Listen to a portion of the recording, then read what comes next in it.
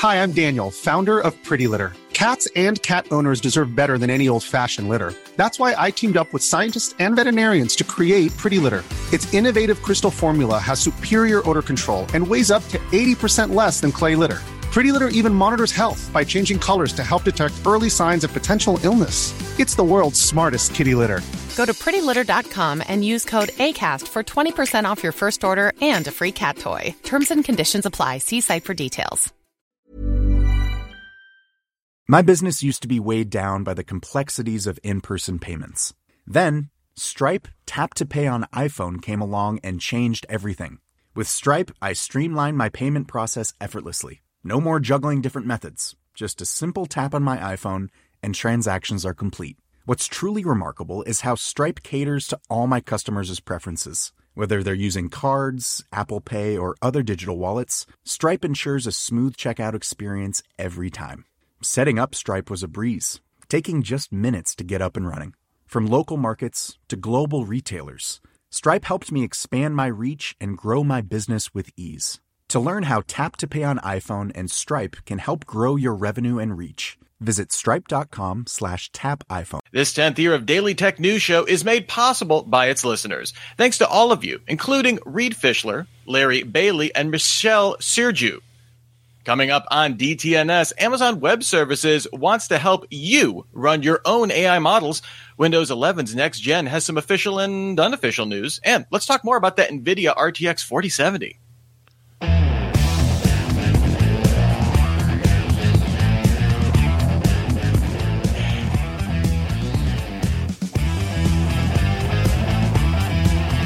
This is the Daily Tech News for Thursday, the 13th of April, 2023, in the home of rock and roll. I'm Rich Straffolino.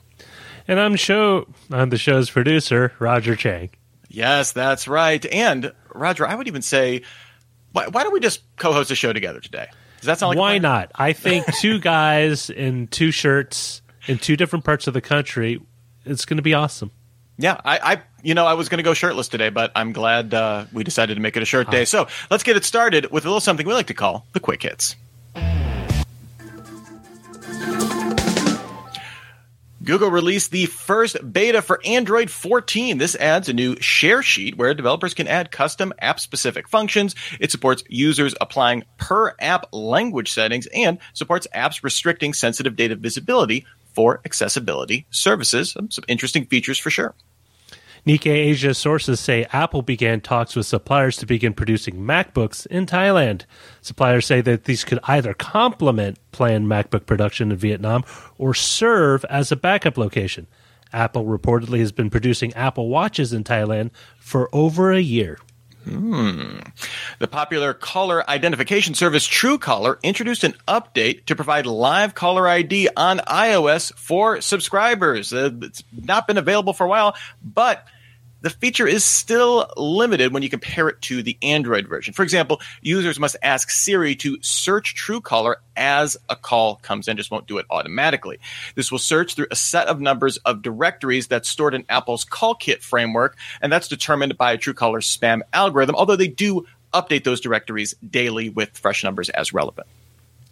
In other news, Garmin announced the $450 Instinct 2X solar smartwatch. Garmin claims in the device's quote, smartwatch mode, it can get an unlimited battery life through solar charging if you wear it 3 hours outside in 50,000 lux conditions. So basically, direct sunlight. So wear some sunscreen. In fitness modes with GPS on, the watch will drain much, much faster, and the watch will also include a multi-LED flashlight as new tracking activity like obstacle courses, sounds like my life, and advanced fitness features. 50,000 lux sounds like you're on the surface of the sun, but this is like, there's no clouds in it. It just sounds like sun blindness without, or snow blindness without the snow. And the latest update to Google Maps adds navigation enhancements for national parks, something you might need your solar watch for. The app will now highlight an entire trail route on the map and provide precise directions rather than just providing a start pin for the trail. The app also highlights popular destinations in a park. Maps will also support downloading park maps for offline access. Which I think is super about time they do, because there's nothing worse than hiking and realizing, hey, my map doesn't work because I ain't got a connection. Yeah, not exactly great. So let's get in to talk about some of the other news of the day. We're going to be talking about Amazon Web Services, obviously the giant in when it comes to cloud infrastructure. Well, they announced some new services targeted at corporate customers. I guess not surprising, it's AWS, wanting to run their own generative AI models. This includes things like using custom hardware for instances to more cost-effectively run them. Cost is one of the big things with a lot of these models. The cloud provider will make models from some big names available. They're not kind of sticking to one horse here. They have models from Anthropic, Stability AI, AI21 Labs, as well as Amazon's own Titan model. So you have a lot to choose from and probably going to be adding more over time. According to AWS CEO Adam Selipsky, we believe that customers are going to need a lot of different generative AI models for different purposes. Now, Roger, this announcement very much feels in contrast to what we've been seeing from Microsoft with their Azure OpenAI services, right? Yeah, I mean, like, this seems more like an agnostic approach than Microsoft's more like, come into the family. Honestly, it actually sounds like the better route, but it might be a little too early to tell. Adam Selipsky is correct that there will be a need to have different generative AI models depending on the workload or the task that you have, right? If you want to generate images, you probably don't need a ChatGPT-like generative chatbot to help you with that. So, it could be one of those things where a client could very well just kind of pick and match what they need for their particular business or production output. Yeah, and a lot of the generative AI use cases we've seen are kind of unusual sometimes for this kind of stuff, direct to consumer, for lack of a better word, right? Where it's, hey, this is ChatGPT, you can access it right in your browser. We're going to integrate this into Microsoft Word, which is a user-facing application, if nothing else. Same thing with all these image generation stuff. And while we've seen, like I said, with Azure OpenAI service from Microsoft, we've seen some enterprise moves to this. When you start talking about AWS, this is the boring corporate kind of rollout for generative AI, where I really feel like this is going to get into the hands of a lot of people in more indirect ways, right? We've talked about some of the applications for this, right? But AWS already has hooks into so much of, the Fortune 500, Fortune 1000, whatever designation you want to have, where these are companies that are huge. They want to be the tech forward. They have like a legitimate technological need, whether it's customer service or any number of different applications where this would come in handy. Yet they lack the ability. I mean, we talked about how OpenAI working with Microsoft, partly because they needed their cloud infrastructure to train all of these data sets. And when you're talking about very specific applications, we're talking about customer service where you can't have, a chatbot turn toxic in that encounter. Having very specific models, having this already probably going to plug into exactly the AWS workflow that all of these organizations have. This seems to me to be the way to spread this like super quick. And this is the thing. Generative AI right now is the hotness, right? Everybody wants to get on it, and they want to plug it in whether or not it makes sense, right? Oh, I'm Zillow. I'm going to throw in a chatbot so it can tell you how many 2,000 or 2,100 square feet, in your price range is in this city. I mean, there's a lot of things that people are now imagining. Now, of course, none of these are going to last, for any duration, and as things begin to shake out. But I think we're at the beginning of the land rush, right? Everyone's running and they're screaming into the store, trying to get what they think is going to give them an advantage against their competitor, and possibly help them take the leg up on their on their business. Right now, we're seeing a seismic shift in the way a lot of businesses operate. The pandemic, inflation, these are all having impact. Whether it's employees, the way companies do business, to the way you interact with customers. And generative AI seems to be the magic answer that solves all of that until it doesn't. So everyone is just going to try to do everything they can. And Amazon actually might be onto something, because, hey, we're going to give you a plethora of tools to figure out what you want to do and how you want to do it. And if it doesn't work out, you can scale back, not on everything, but just the stuff that you don't need.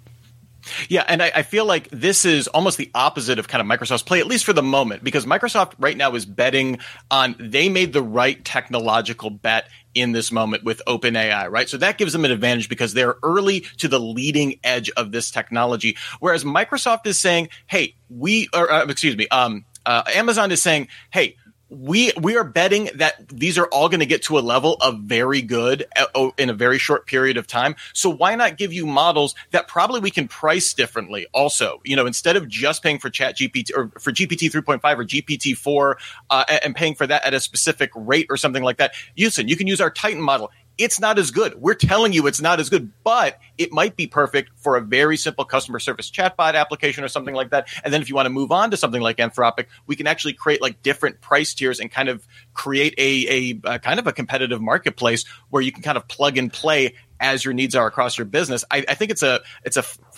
Microsoft can always adopt this model anyway, but I think it's a fundamental difference in how they're viewing this market. And I am curious to see how it shakes out.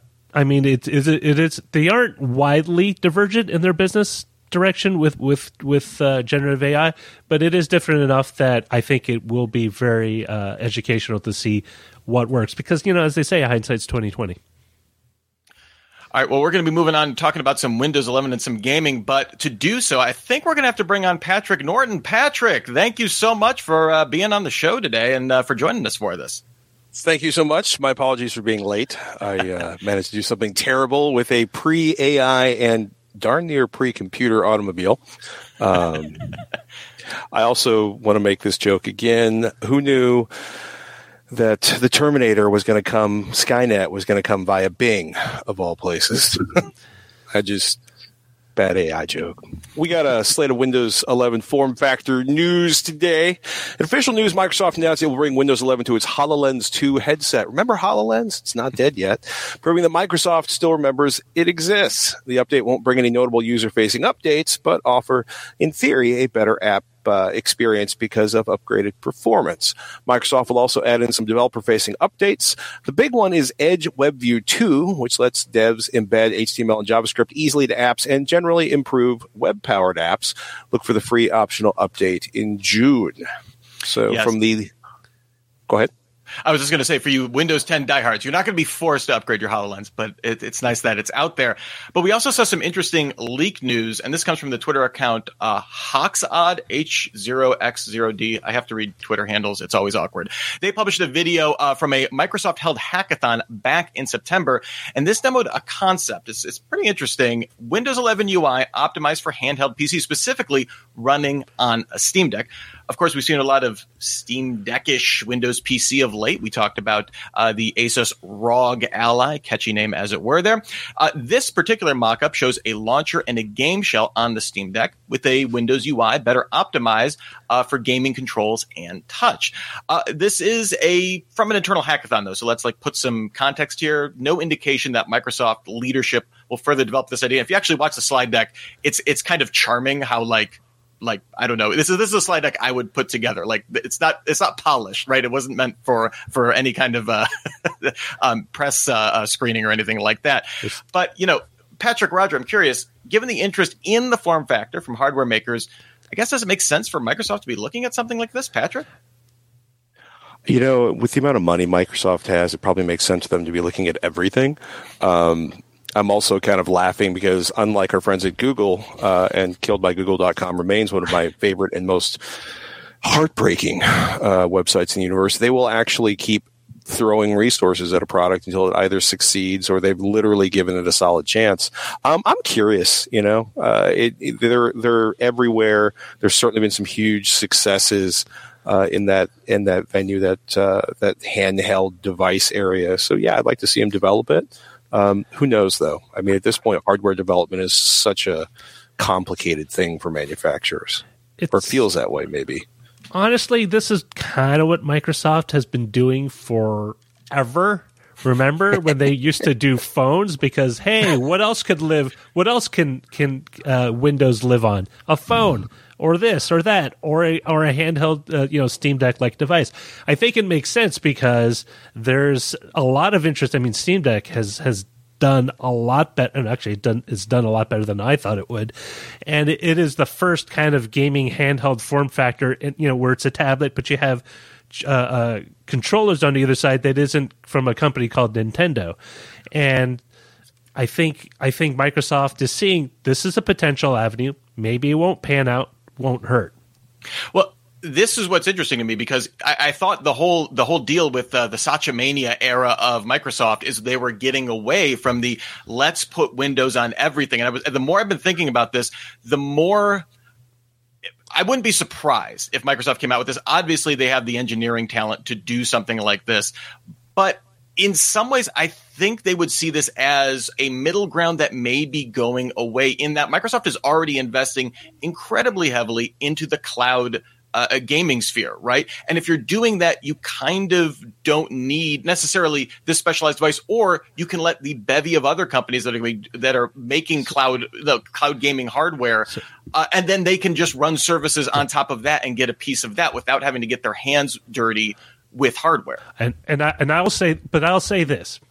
For PC gaming, if you want a game on a PC, you aren't running Linux. Sure, if you want to run a handful of Valve games, you run Linux. But if you want to run all the AAA titles, you're going to need to have Windows running on that machine. And it only makes sense if you're going to get 95% of the games playable on that you can download off Steam or Epic Store or whatever, you're going to need to be able to run Windows on it. And so that totally makes sense. But when you dig into this story, right, there's a hackathon project. They're getting things running on a Steam device. They've got Steam Deck controls working from Windows. They've got a gaming shell customized for Windows. This certainly seems like an internal effort to create a competitor, in that area. Or it could be like, hey, Asus or Razer or whomever, you go spend the money to actually make these, and we'll just give you out the reference designs like we do with DirectX. Take it and spend the money, and we'll cut a portion from our license from your profits. I'm just going to say, looking at the videos also for this, the launcher that they put together, admittedly, this is a hackathon. It's a small team working on this. I'm just going to come out and say this looks a lot like Windows 8. I'm sure Microsoft does not like hearing me say that, but it's very like tile UI looking in its thing. And you know what? It turns out that UI is probably pretty good for like a game controller, right? Because that's not too far off. That was, the whole problem with the Tile UI was that it was really designed for touch screens that nobody really had when Windows 8 launched. So, they're a little too far ahead of the curve on that one. And frankly, if it gives a quality gaming experience, is anybody going to care? That is the key indeed. Well, we love to hear from all of our supporters. So if you have some time, please fill out our latest survey. Let us know what about DTNS is working for you and, maybe what isn't. Just visit dailytechnewsshow.com/survey to let us know your thoughts. We truly appreciate it. It's that time of the year. Your vacation is coming up. You can already hear the beach waves, feel the warm breeze, relax, and think about work. You really, really want it all to work out while you're away. Monday.com gives you and the team that peace of mind. When all work is on one platform and everyone's in sync, things just flow. Wherever you are, tap the banner to go to Monday.com.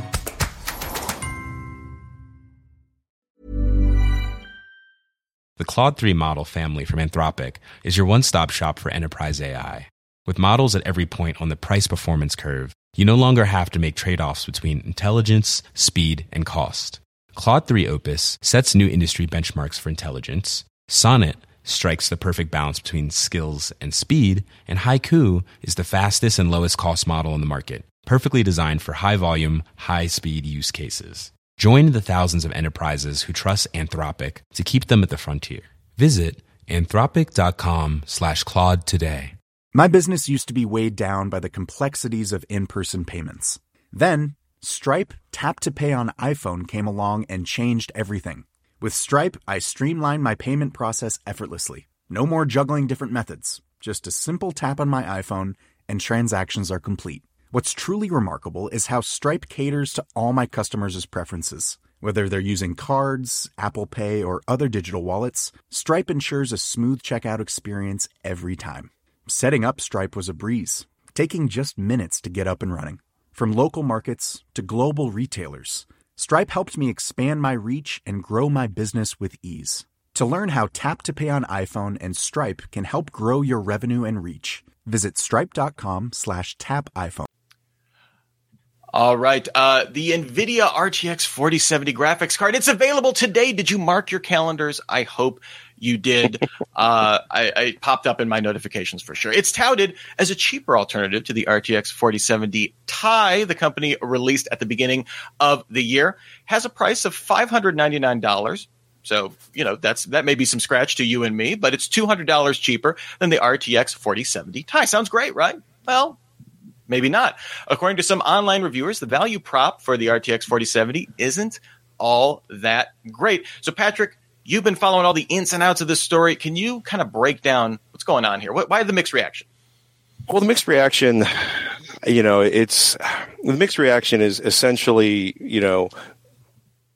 in the post-Bitcoin or in the post-mining era of GPUs, when you can actually buy a GPU without mortgaging your house, the value proposition, I think, has radically changed as we go from generation to generation to generation of GPUs, right? You used to expect some big jumps, some big changes, some radical performance, and things are a little chill. So when we look at the 4070, I started going back and forth with Brad Chacos from over at PC World.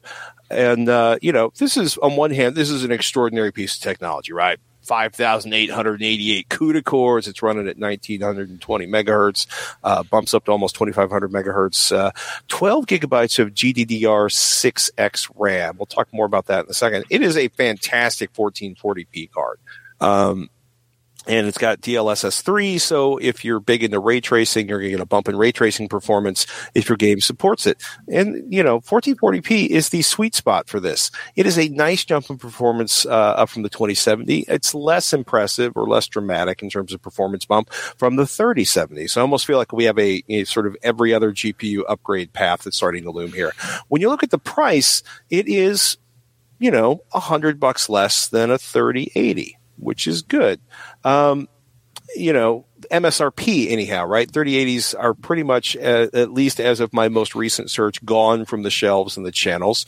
And a lot of 3070 GPUs are actually currently selling for anywhere from $650 to $680. There are several cards I found for selling pretty much at that $600 MSRP. I like, part of the reason I started chatting with Brad Chacos on this was, he's like, TIL $600 is a budget graphics card, which is, a lot of money, period, end of discussion. And my thought was, oh my goodness, will, NVIDIA's 1080p, sweet spot gaming card be $500, which is just staggering. I used to build $500 gaming PCs, the entire PC, including the GPU, or at least having onboard graphics that would function until you could buy a GPU. And, Chacos' response was like, I deeply hope not. He thinks, and a lot of other people have speculated, that a $400 4060 GPU targeted at 1080p gamers might happen. He also noted that the 4070s did not sell out. In fact, I'm looking at one of my favorite online, sellers here, and I'm pretty sure there are still a ton of 4070 cards available at my local store, which, if you think about a year ago is kind of ridiculous. A new card came out. It didn't sell out immediately. Didn't they restrict availability enough, like a launch of a new console platform? But I'm actually kind of really curious to see where this goes because, I have a small creature who's been getting into gaming, and it's time to move him onto a dedicated gaming rig. And I really, really don't want to spend more on the GPU than I did for my last 3 or 4 general use PCs, which just maybe me not adapting to the times, but it is a dream. So is the logic here from NVIDIA, the 4070 is your 3080 replacement, but not really? I mean, it seems... Well, a lot of it's about, the challenge is if you're a 4K gamer, or if you plan on upgrading to a 4K monitor in the near future, which if you look at Steam statistics is still a tiny percentage of gamers, at least on Steam, the 12 gigabytes of VRAM on this is not going to deliver the experience you want, especially if you're running ray tracing. There has been a lot of cranky, angry online Reddit, forum, Twitter, back and forth about how they this could have been a great 4K card, but they gutted the memory to force you to pay a couple $100 more to get a better gaming experience if you spend more money on 4K. And I think it's frustrating whether you are somebody who's deep in, Adobe Premiere or some other application that takes advantage of CUDA cores, or if you're a gamer, so many things here. Like 1440p, fantastic card. If you've got the money and you're a 1080p gaming, probably still a fantastic card. If you're a 4K gamer, it's not the card you want to buy. And that people have been really cranky about, because a lot of speculation is they intentionally took the VRAM they needed out of this card to force me as a 4K gamer to spend too much money for a GPU. Now, given what you just said, though, about, kind of the situation with the supply chain not like being semi-functional at this point where it doesn't immediately sell out and go for triple the price on eBay, is there a chance that because last time I built a gaming PC was in the days where MSRP for GPUs was a little bit of a floating commodity. This may have been even before Bitcoin mining. So it's been a hot minute, but that and combined, is there anything AMD is putting out there to directly compete with this right now that would put the price pressure on this? Absolutely. In fact, and AMD went out of their way to point out that they have several $500 GPUs with 16 gigabytes of VRAM that are available right now. So there's a huge amount of market competition at this point, and I think probably a little more competition for 4K gaming. I also want to kind of separate supply chain issues and supply chain issues, because supply chain issues are affecting availability of silicon, of substrate, or have been, right? It's less now. There's still a lot of challenges. We're affecting the availability of parts. A lot of the scarcity on GPUs we saw in the last couple of years was because people who were literally using GPUs to print money, in a metaphorical sense, were buying all the GPUs, and they had spreadsheets that were like, we could spend up to this much on this GPU and still make money off of it if we keep it running for 6 months. So they were buying staggering amounts of GPUs before we, the simple gamers and video editors of the universe, could actually buy a card, or buy a card that we could afford. So there's thanks to some changes in the mining universe, that has changed. That level of scarcity, but at this point, I don't think there was a lack of GDDR6X RAM to manufacture a few more, gigs of RAM on these cards. If real quick, if someone was wanting to upgrade and they were maybe in a 3060 or lower, like in a 2000 series, would it make sense to just get a 3080? At this point, if it is $100, if you can, I don't think I did a brief search before the show, about an hour before the show, and I could not find a 3080 for sale at anything remotely in the neighborhood of a breadth of the MSRP. Like, I was looking at stuff that was in the $1,200 to $1,300 range, and if you're going to spend $1,200, buy a 4080. Now, if you have a source of 3080s that are close to MSRP, that gets kind of interesting. I think at this point, depends on your monitor size, depends on how much gaming you do, depends what your budget is. But I think 3080s have kind of vaporized from the channel. Watch them all, show up at MSRP tomorrow. just to get your goat there, Patrick, right? Yeah. Well, I'm looking at, I've checked at least 3 major sources, and not a single one of them had a 3080 in stock. They had third-party sellers that were selling 3080s for like $1,200, but buying a 3080 for $1,200 when you could buy a 4080 for $1,200 seems kind of silly to me. All right. Well, the last time I was probably looking to build a Windows gaming PC was probably close to the time that Winamp was close to relevant, but we're talking about it again. Everyone's favorite skeuomorphic media player for Windows. But let's do a brief timeline here of Winamp's demise and resurrection. Remember, back in 1999, AOL acquired Winamp's developer Nullsoft for $80 million. And then in 2013, AOL announced that Winamp was shutting down, but it didn't actually shut down. Radionomy, the Belgian audio platform, bought Winamp as part of a deal for the entire Nullsoft brand. Then Radionomy evolved into the Llama Group, which claims Winamp still has 83 million users worldwide and has also launched a new revamped Winamp player. That's right, it's back. This includes a new Fan Zone for selling exclusive content and experiences. And listeners now have a new mobile-friendly web player with apps based on the classic version due later this year.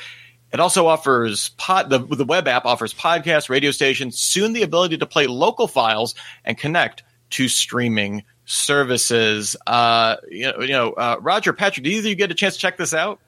I am downloading it as we speak, or trying to. I think around Winamp version 3, I fell off the cart because at that point it became a little bloated and ponderous, and there were at least a handful of other players that were a little less bulky, like VLC, that I migrated to. Yeah, I signed up for the web version of this. You have to like create an account or something like that, and it is. I don't know why they announced it like this, because it feels like a complete like ghost area. Like there are like 4 bands. Like when you click on like indie or like hip hop or electro or anything like that, there's like 4 bands that you've never heard of.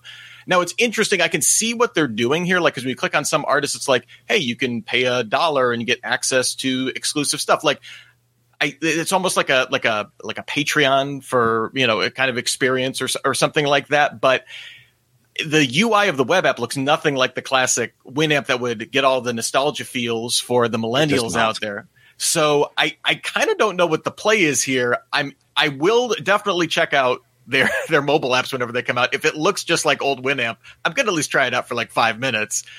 But that is such a nostalgic for like 90s computing that anytime I see something with Winamp, I'm going to check it out. They got me.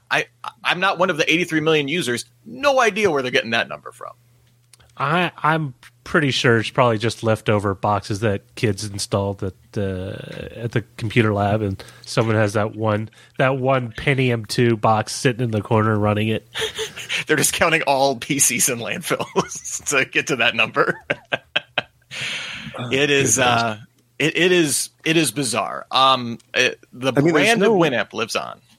There's no like source of open source or private kind of applications that are trying to give you a better music experience, right? Rune Labs, which is dedicated towards audio files. You have to pay for it, which makes people really angry, but they do a phenomenal job of bringing together a tremendous amount of, stuff you can do to your music in terms of how you can handle it or parse it or you stream it around your house. It brings together a really beautiful interface over a bunch of different streaming services.